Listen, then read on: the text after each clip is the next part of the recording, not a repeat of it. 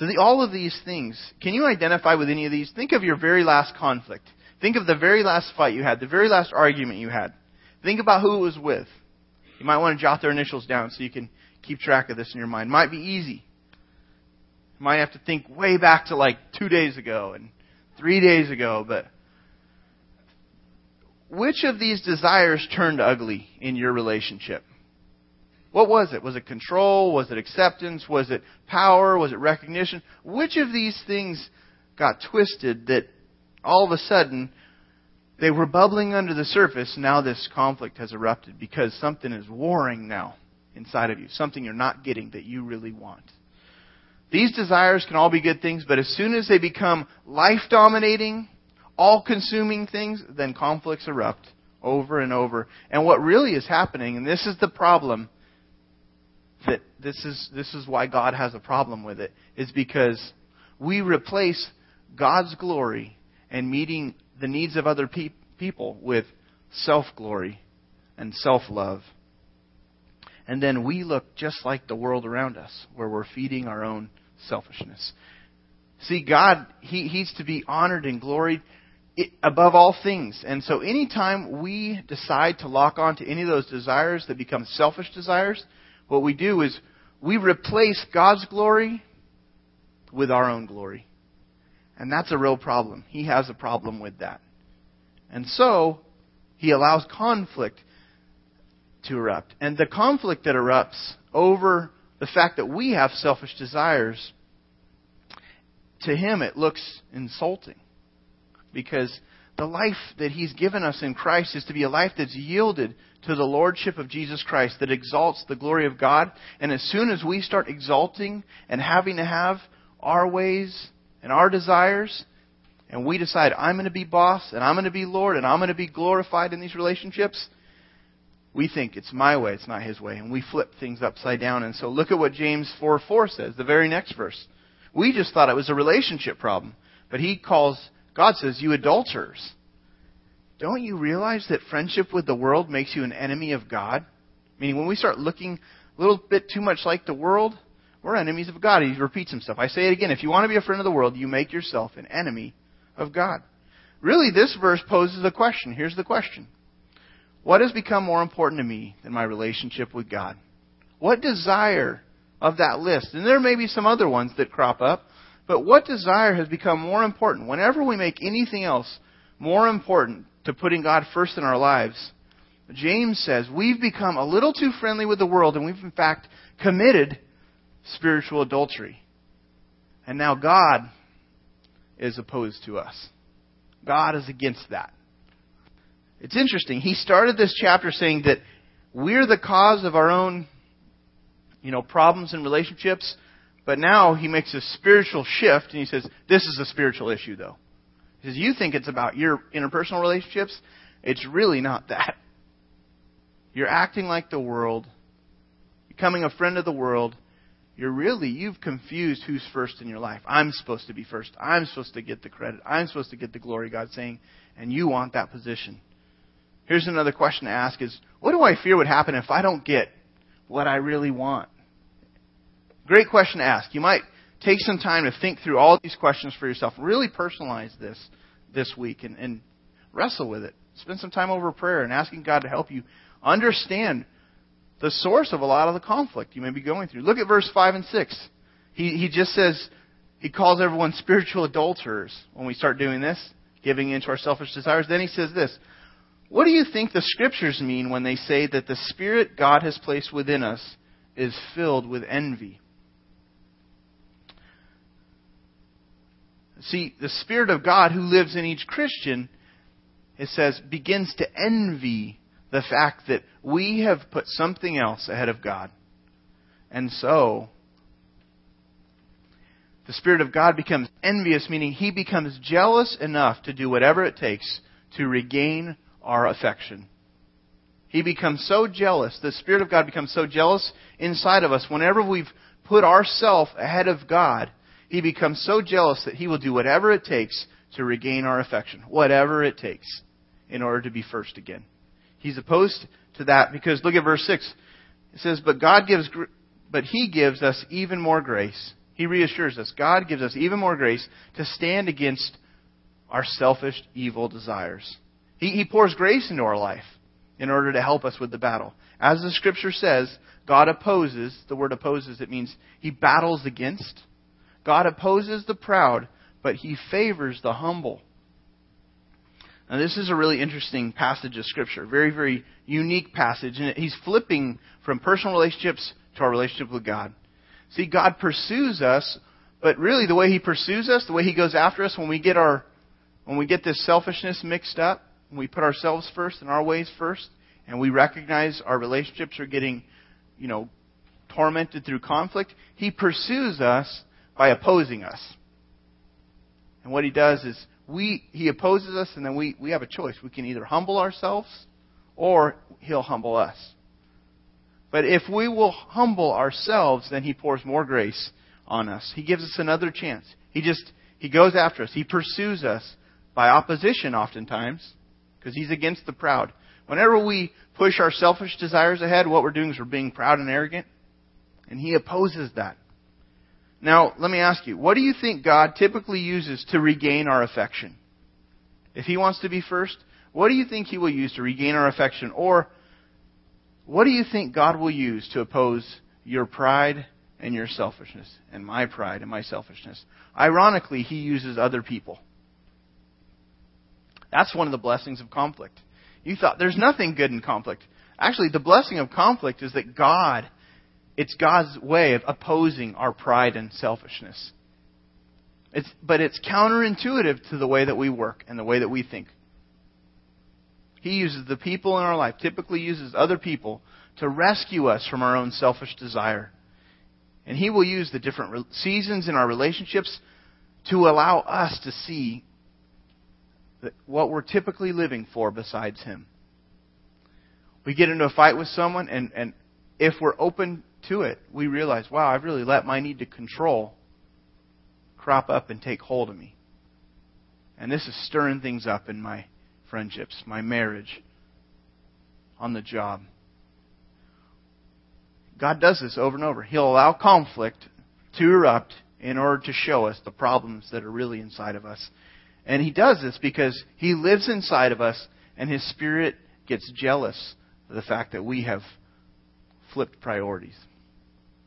So God places these different people in our lives in order to really mysteriously show us our own sin, rescuing us from ourselves. Think about your own life. Think about this question. Who may God be using to rescue you? Who do you think God has placed in your life to rescue you from the selfish desires that have possibly begun to take hold and created a lot of conflict? Rather than thinking when the conflict erupts, oh my gosh, do we got to do this again? Not you again. Why do we always, rather than thinking that, but consider who God may be using these people to do something in you. This is part of God's mysterious, counterintuitive ways of doing life. He's wise, He's sovereign, He's intelligent. He's also gracious to redeem us and to act on our behalf. The way He does is He places people in our life.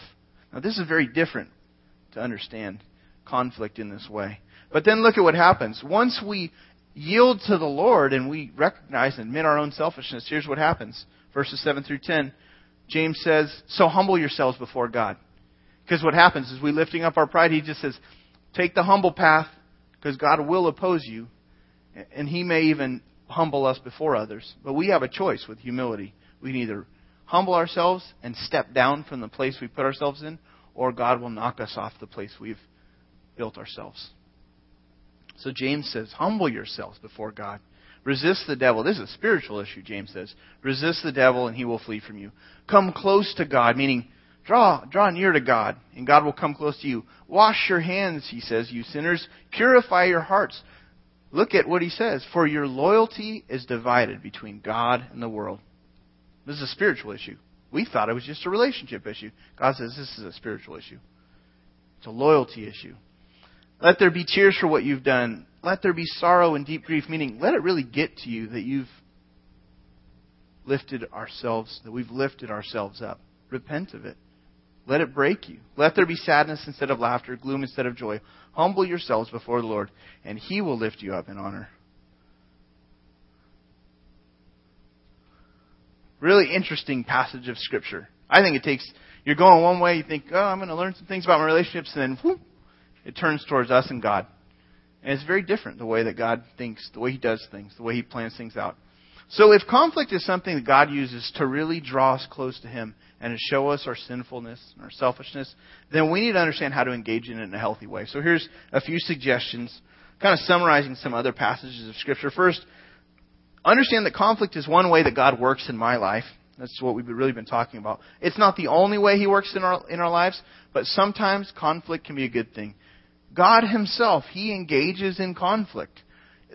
You open up the Bible is a book about God entering into conflict in order to save us. He entered into this broken human world, this broken world that was infected by sin. He entered in to save us. He can work through it. Second, identify what drives ungodly conflict in my life. This is getting even more specific. What tends to lure your loyalty and affection away from God? Of those 6 desires that we listed out early on, which of those things on that front side may be luring your loyalty away from keeping Him first? Be specific. Think through what desires have maybe morphed into something selfish and maybe become idols that you have to have. Another thing is recognize my default strategy in conflict. Recognize what it is you default to do when conflict breaks out. This is important to understand. Do you avoid? Do you rush into it?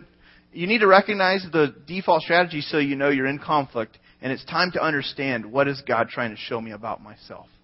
And recognize the responses and think, okay, this is not a time to back away. If I tend to back away, this is a time to engage. Or if I'm rushing in, this is a time to slow down maybe.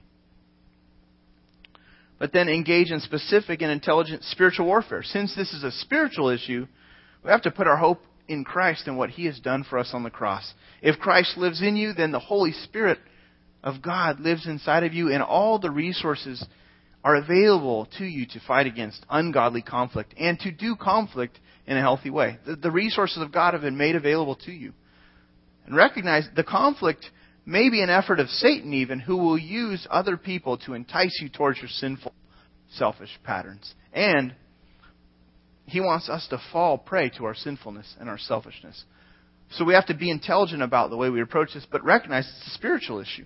Our conflicts are not just with others. This is a spiritual issue. Another thing is consider the other person. Consider who they are. Consider what they're going through. Consider the pressure they're in. Understand that there are different ways to confront people. There are times that we need conflict. There's times we need to confront. 1 Thessalonians chapter 5, verses 14 through 18. I'd jot that down. 1 Thessalonians 5, 14 through 18. Talks about how sometimes we need to pursue someone and confront. We need to engage the conflict. Other times we need to be patient and encourage. Sometimes we need to overlook an offense. But this passage in 1 Thessalonians 5 helps us understand we have to consider the other person, not just operate with, engage conflict, rush in, fight the battle. There's different ways that we need to approach different people. And then the last thing is make a plan to approach the other person. If you know it's time to confront, if you know the conflict is inevitable, then approach the other person this way. Name your part of the problem. Own it. Own whatever personal sin you brought into the situation. Name it and deal with that one. Explore, hey, how are we going to make this work? I realize this is what I've been doing, and I want to keep moving forward. Let's move forward together. And then you're going to have to evaluate. Relationships are messy, but conflict, is not, it's not easy. We know it's not fun, but God He's up to something. He's up to total restoration of our lives. He will settle for nothing less than to restore His creation for His own personal glory, not for ours. C.S. Lewis, later part of that quote from Mere Christianity, he says it this way. It's not up on the screen, but he says, as far as how God's going to restore us any way He wants to, any way He needs to, he says, you thought you were going to be made into a decent little cottage, but He is building a palace. He intends to come and live in it Himself. But God is doing something. He's up to something, even through conflict. I'd like to invite the band to come up, and would you take out that white connection card, and we're going to wrap up our service here. Take out this white connection card and flip it to the back side. You'll notice there's some next steps, and just gives you an opportunity to respond. These two next steps, one would be memorizing a verse, James 4:1, just reminding ourselves about the war going on inside of us. And then secondly, share my answers with a mature and godly friend and pray. What I'd encourage you to do is take the questions from this morning's listening guide, ask or answer these questions, spend some time alone, and then go over it with someone and ask them for prayer. That's a pretty revealing conversation, but I'd encourage you to open up and share if God shows you some personal things that He's trying to grow in you. Let's go to the Lord in prayer. Father, we thank you for your love for us and for your plan for our lives and how you